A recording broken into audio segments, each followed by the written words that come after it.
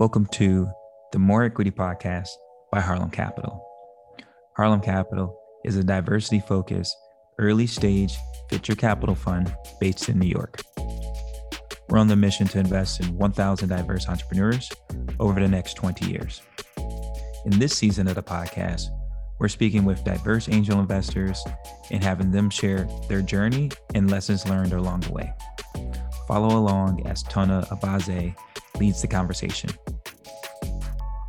Black founders need more risk capital. If we don't have the ability to invest in startups, particularly founded by Black founders early enough, they'll never exist. They'll die trying to become the next big thing.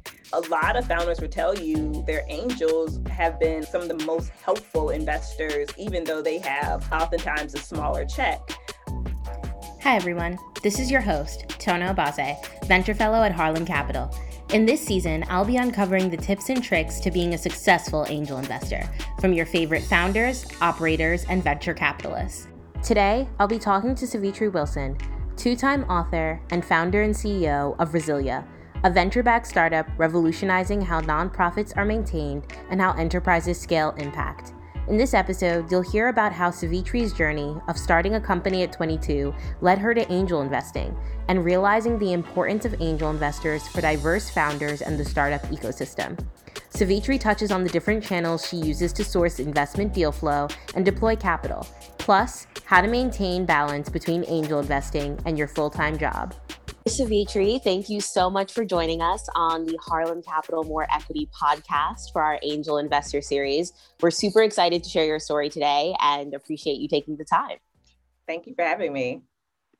So before we hop in, we just want to tell everybody a little bit about who you are for those who don't know you.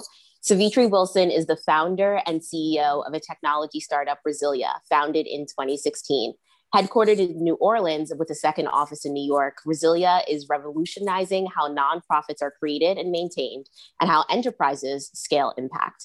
The company has raised over $10 million in venture capital to date and has been named to VentureBeat's top startups to watch out for in 2019. In September 2020, Savitri was named a rising star on the Forbes Cloud 100 list, on Inc. magazine's 100 female founders building world-changing companies, and to PitchBook's 27 leading Black founders and inventor list. Now, this isn't Savitri's first company. Prior to Resilia, she founded Solid Ground Innovations, a strategic communications agency, and authored Solid Ground, How I Built a Seven-Figure Company at 22 with Zero Capital. Her book spent 6 weeks at #1 on Amazon in the startup category. And actually, I believe there's been some updates since a second book has come out. So hopefully Savitri can tell us a little bit about that as well. Thank you so much for joining us today. Yes, thank you for having me. I'm happy to be on and to talk a little bit about investing. So obviously we've read the background, we see the bio, the LinkedIn, but can you tell us a little bit more about who you are? Where did you go to school? What did you want to do when you grew up? And did you imagine it being where you are today? 100% not. So I'm from a small town called Hammond, Louisiana, about 40 minutes outside of New Orleans. My mother's from New Orleans, my father's from Hammond. So I grew up just going back and forth between those two cities. I'm a first generation college student. So neither of my parents finished college, and my father owned a construction cement company. And so I grew up very much so surrounded by people who, though they didn't go off to college, they wanted me to have education.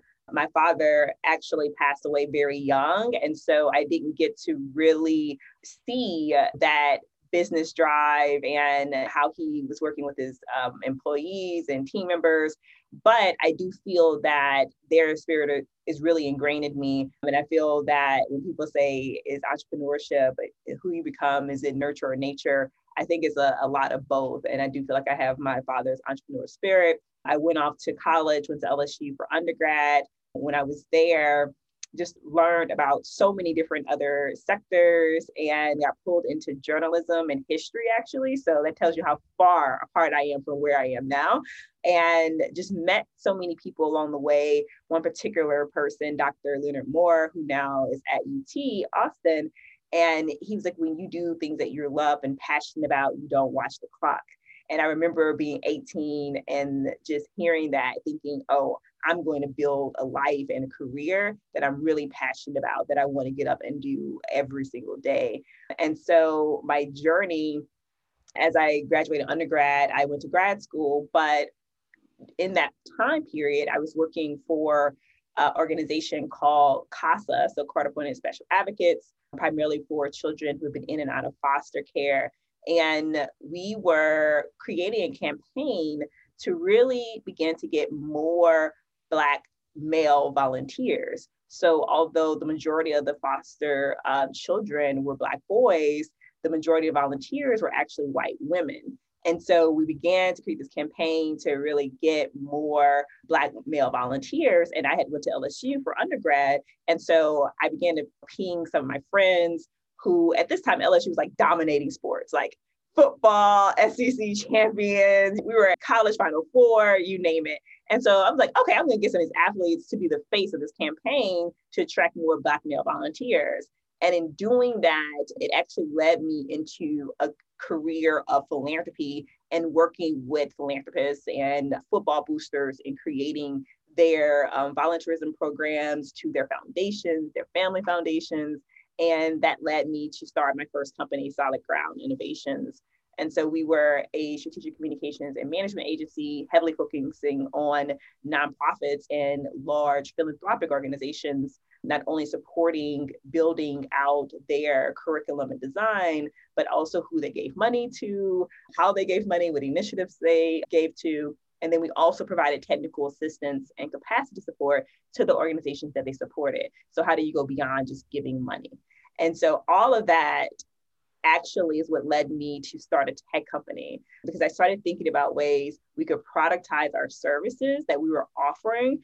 And if anyone's that worked in the nonprofit philanthropy space, the technology has been very antiquated and dated. So how could we evolve technology and thus help people have a greater impact than what we could have done as consultants? And that gave the rise to Resilia, which is a SaaS technology platform working across a double-sided market. On one side, we support nonprofit organizations, so helping them manage their day-to-day, providing them resources, education, courses, webinars on demand inside the platform, and then funders who were hiring us as consultants to deliver these services. And so essentially growing up in the space has led me to where I am today. Well, you certainly had a transformational journey, and it's clear that at the beginning, you didn't know that you were going to hold many of the roles and the titles you hold today. I mean, you're a founder, you're an operator in the philanthropy space, and you're also an angel investor. So did you know what angel investing was when you were growing up? When did that term come into your life, and when did you start? No, I did not know what an angel, I didn't know what a lot of things were growing up. Just because going back to exposure, I grew up in a very small town. I didn't live in like a tech ecosystem. And also being in the deep South, there's an absence of funding, right? And so you don't really come across investors, particularly not in tech. You do now, but not when I was growing up. And so for me, I had to learn via exposure. And that's how I began to find out about investing. At Harlem Capital, we often say that investing is a contact sport and you learn by doing. So I'd be interested in hearing, from the moment you heard about angel investing to where you are today, how did you come up the curve and what did that journey look like from a non-traditional technology hub, as many people are used to learning in Silicon Valley? Yes. So for me, I remember my first investment. It was like $5,000. A friend of mine and colleague who we worked in business before was saying, hey, I am creating this new app and this product that I'm going to sell into universities, and I'm seeking investors for it. And I think his minimum investment was probably like $2,500, $1,000, right? So super early. And he sent me the SAFE agreement to look at. I didn't know what I was looking at. I was like, what is this? He was like, well, this is an early investment. So you would basically just be investing in this person because you believe in him and you guys have done business together. And that was my first investment. So I want to pull a couple of things out of what you said that were so illuminating for understanding how accessible angel investing can be. You were an angel investor before you were a founder. So you don't need to be a founder to be able to get into this ecosystem. Number two, you source your first deal from your own community. So when you're not living in a technology hub and you may not have access to large amounts of deal flow, looking within your own surroundings, who do you see in your community that you trust their work ethic, that you can make that early bet? So there's a lot of conversations around should startup founders become angel investors or not. But I actually started investing prior to me starting my tech company because, as I mentioned, I had some success with my first company, Solid Ground, that gave me enough liquidity to be able to maneuver in ways that I hadn't before. I began to get exposed to investing because I had this document. I need to figure out how to understand it and what exactly I was doing. And so I reached out to my attorney, and then he was like, oh, you should connect with this hub called Idea Village in New Orleans.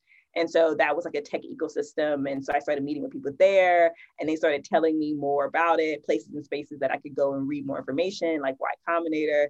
And that's really what led me on the journey to really start investing. It really was just basically being exposed to it. And the second way I got into investing is when I decided that I was going to take my own liquid capital and invest in my own startup, right? I learned a whole bunch about investing by just investing in Resilia when it was not even called Resilia, and just to get it off the ground and to a minimum viable product before we went out to raise from actual investors. So I also learned by the practice of doing myself and creating a product that would eventually go out and seek investment. What I also love is that you talked about the community that you surrounded yourself with to learn about angel investing. I know you mentioned Idea Village, so it's really a call out to some of our listeners that if you do live in a place that's not a tech hub, there may be other small communities within your city that are focused on startups, that are focused on investing. I guess it would be helpful to take a step back, especially as you say you learn by doing and clearly through community. Who has taught you the most about angel investing so far, and how did you meet them? So I would say my angels have taught me the most about angel investing. So the angels that are actually in my round, I remember very distinctly, very early on in my startup journey, going out to upstate New York and going to this event hosted by Chloe Capital. And so they were actually doing a training for angel investors, and they had companies come out and pitch. I was actually on the other side pitching, right? But I got to sit in some of the sessions coaching and teaching other angels. And, we had the agenda. So I was like sneaking in sessions, sitting down, listening in, with my double agenda here.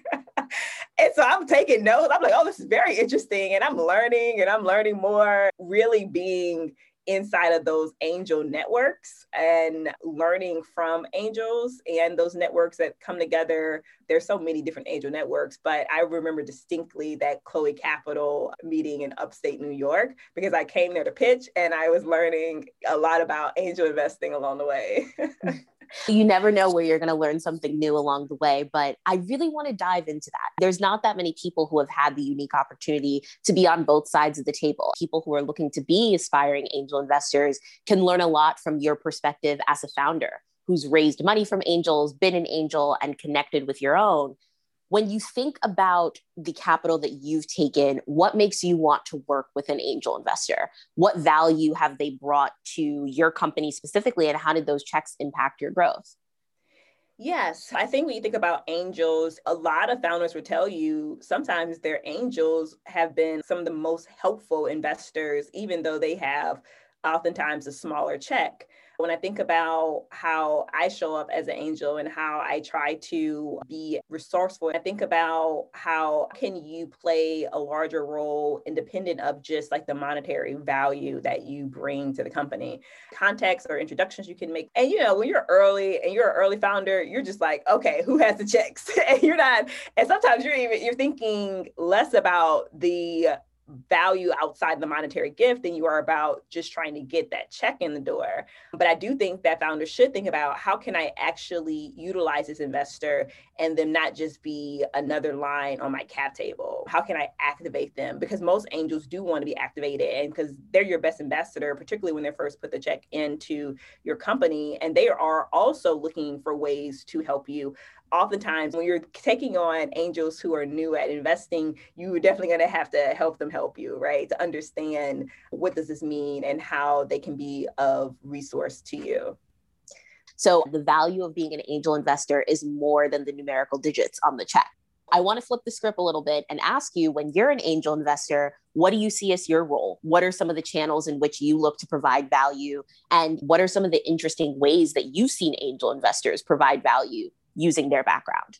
Yes. And so when I make an investment, I'm always thinking about who's in my Rolodex, right? Who can I make an introduction to? Even my investors, right? How can, if they're going to need to raise more money. And so I might think about, oh, I'm coming in with a check, but can I do a syndicate for you? So can I bring in other angels around me who, via me writing a check, that they might also be enticed to write a check? When you go out and raise a next round, how can I then leverage the investors who I've come in contact with, or even my own larger investors, to support your next round and raise? Immediately, I just started thinking about the connectivity, right, that I could make on day one, or even helping that company get to like close, right? Because I'll invest in companies in lieu of a lead. I'll invest in companies when they haven't circled the entire round. And so I'm always strategically trying to help in the progress of that, and then also immediately after. And when I think about my angels and how they have helped me,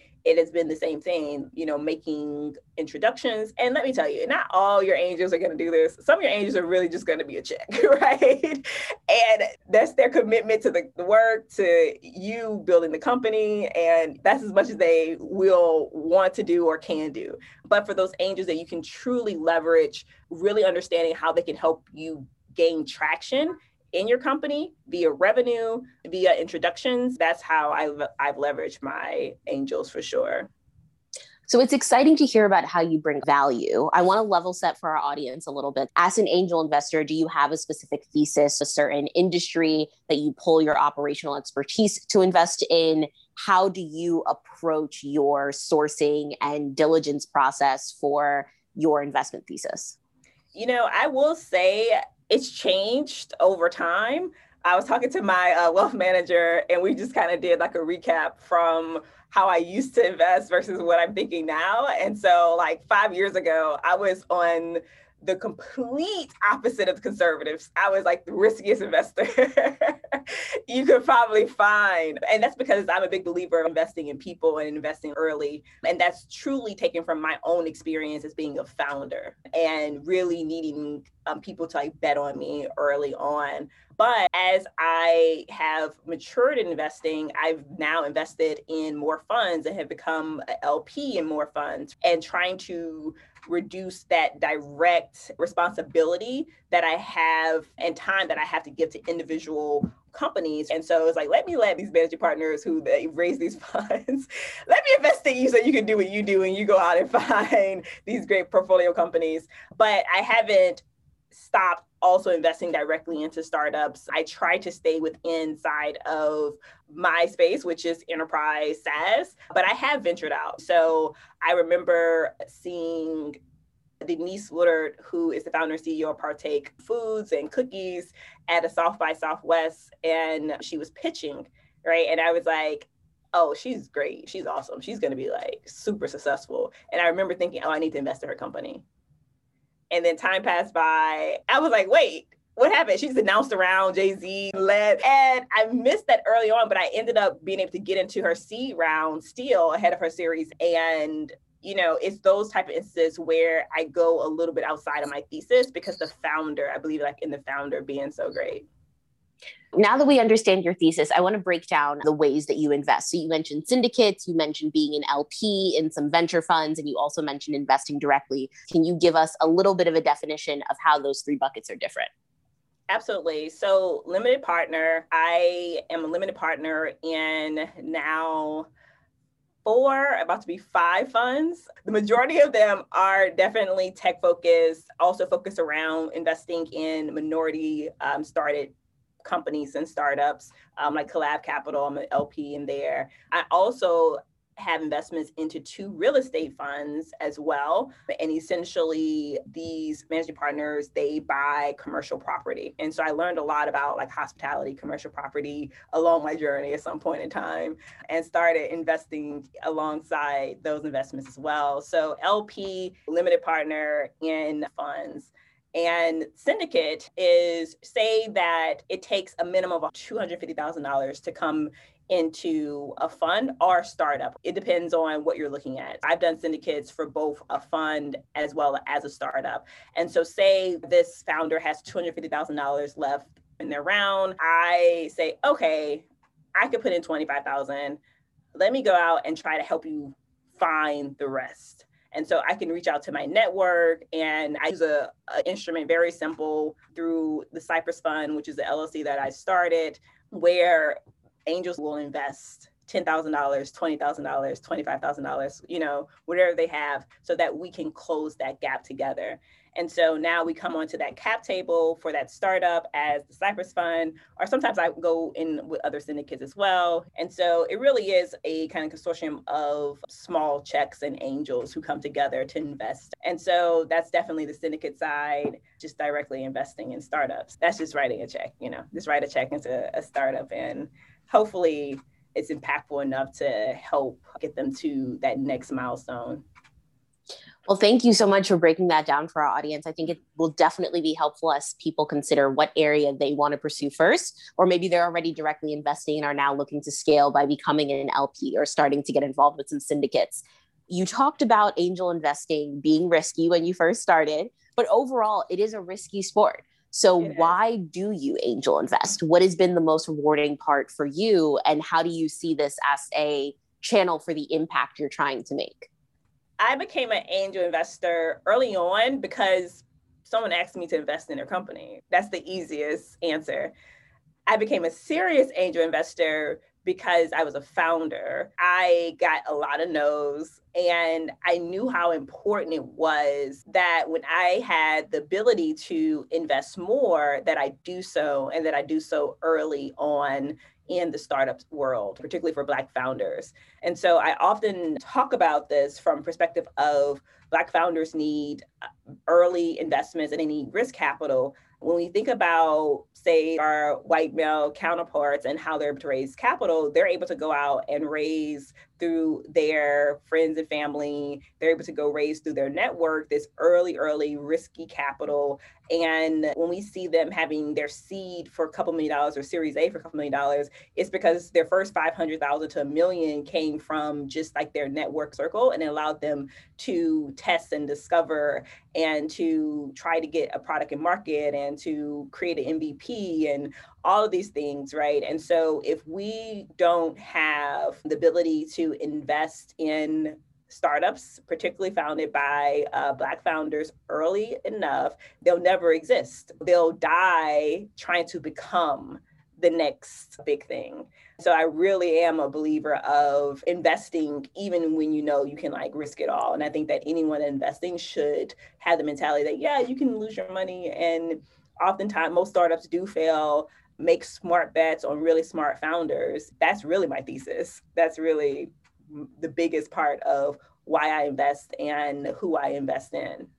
So you've talked about having a founder-driven thesis. I think it would be helpful to understand for you, what distinguishes a type of founder that you're willing to back? What qualities are you looking for that make you feel like this is a good place to put your capital to have impact? Yeah, I mean, a great founder has just done their homework. They've done their homework on you and what makes you a great angel investor for them. They've done their homework on their sector, their market, their ability to, with this capital, go to market in a way that will gain traction. They're competent in a way that makes you feel confidence in their ability to execute. Because a lot of times, a lot of this is execution and having the type of leadership that can build and put together teams that can stay lean enough, that can stretch out resources long enough, that can go out and begin to corral new investors with the support of other angels along the way to get the job done and build a scalable, great, thriving company. And so when I think about the idea of being, founder first related to like my thesis of investment, those are things that I think about. And you can tell when founders know what they're talking about and when it's like, what is going on here, this conversation? You got to go do some more homework before we get on this call. Because I've been on calls with founders I've met for the first time via introduction. And I came in thinking that, okay, maybe I'll make an investment, maybe not, and got off the call and invested $15,000 more than what I had intended to or would have intended to, because the founder was just that impactful and gave such a deliberate presentation, a very clear and concise plan for the future, and did so in a way that made me compelled to invest. And so that's why I always say, I know people say that, you have friends and family, but you get in front of the right angel investors and you're able to tell that narrative and that story and how you're going to get from A to B, people will invest in you. I mean, being a founder yourself, you obviously have a bit of a cheat code or kind of the inside track to knowing how to kind of That's scope true. out good founders. But, I think that no matter how much experience you have going in, there's always something to learn from the journey. So I'd be interested to hear from you. What are some of the biggest challenges that you faced while being an angel investor and some of the biggest lessons that you've learned? Some of the biggest lessons that I learned is that I also need outside deal flow. I was very hush-hush about angel investing. I didn't really talk about it and tell people about it. But what I found when I started talking to other people who were also angel investing, particularly who were also like founders, we started sharing deal flow and they would then begin to bring me deal flow. And so what I realized was the importance of getting in great hot deals and deals that otherwise I wouldn't know about until I saw the TechCrunch article come out and wonder like, wait, how did I miss that one, right? And so the importance of like deal flow and getting that deal flow from whether that's other funds or other angels and being able to like source those type of deals. Also getting out of my own way, because I'm such an empath at heart that I'm like, man, I really want to invest in this company, right? But it may not be the right time for me to invest or the right company for me to invest on. But, founders like they're tugging at my heartstrings. I'm just like, man, I feel you. I feel where you're coming from. All those things that I've just kind of learned about my style, what I want to commit to doing each year, and what has to be in my portfolio from year to year. Like a Black female founder, which, I've always invested in Black female founders, but, that's like without them in my portfolio every year, like that's like a deal breaker for me. That's going to happen no matter what. I love that unique and really human perspective to investing, and everybody has their own style. So you have to figure out your balance of emotion and empathy to data driven and really looking at the numbers. But one of the things you mentioned that's pretty universal to everybody as a challenge is sourcing. Everybody needs it. Everybody has to be able to get that deal flow. So from the moment you talked to other angels and realized that that was something that you needed, were there any tricks, tips that you did around sourcing that you can share with our audience for understanding how to really augment your deal flow? Yes. I mean, the basics of getting out there and meeting people, getting inside of these networks and understanding like who, whether that's in your community or nearby communities, because, I'm in New Orleans right now, but I have relationships in Atlanta, in New York. And so how can I tap into those communities and let them know that I am investing and here are the opportunities that I'm looking for? I definitely feel that, one of the reasons why I hadn't been vocal also was like, oh my gosh, I don't want to wake up to like a LinkedIn inbox to 100 messages saying, can you read my pitch deck? And knowing that I'm actually still running a company and I don't want founders to be let down because I didn't respond. And so how can I get deal flow without doing like a call for all, but creating very curated groups and networks to be able to get it? I love what you said about curation because it very much segues to the topic of balance. I mean, the truth is, most people who are angel investors don't have the luxury of doing it full time. I mean, if you do, that's wonderful, but that's not necessarily all of our audience. And it's certainly not you. You're an author, you're an entrepreneur. I'm sure personally do mentoring, volunteering. How do you balance angel investing with all of your other commitments? How do you set goals for yourself while also keeping track of the fact that you wear multiple hats? Yeah, I mean, that was really one of the reasons why I started investing or becoming an LP, but you definitely have to have balance. And For me, at this point, I have almost 20 investments. I'm always thinking about, okay, have I reached my ceiling on what I could do? So like, even I have like assistant on my SGI side and on my personal side, and I'm just always having them like monitor my deals. If somebody emails me, ensure that I can get back to them with a contact, or I have to make an introduction, ensuring that I have the information in front of me. Because when you only have like 5 deals, or you've only invested 5, it's like easier and you can kind of put your hand on everything. When you have more, it does become a lot more to manage. I think managing expectations is important, and just staying alert. So I saw one of my portfolio companies is in Tulsa for Tulsa 100th anniversary, and they're doing this huge event around a book. And I'm like, oh my God, this is great. I need to share this to my network and push people to this link. And so I think about those things, just like, what are things I can do, like low-hanging fruit that I can also do for my investments. But ultimately, you definitely have to stay on top of it, because you are going to just end up as just a line on the cap table. And for some investments, that's just what it is. Again, I want to reiterate, sometimes you are just an investment, and that's okay, particularly with funds. They're like, okay, we need you, we'll reach out to you to help some of our portfolio companies, but otherwise you let them handle it.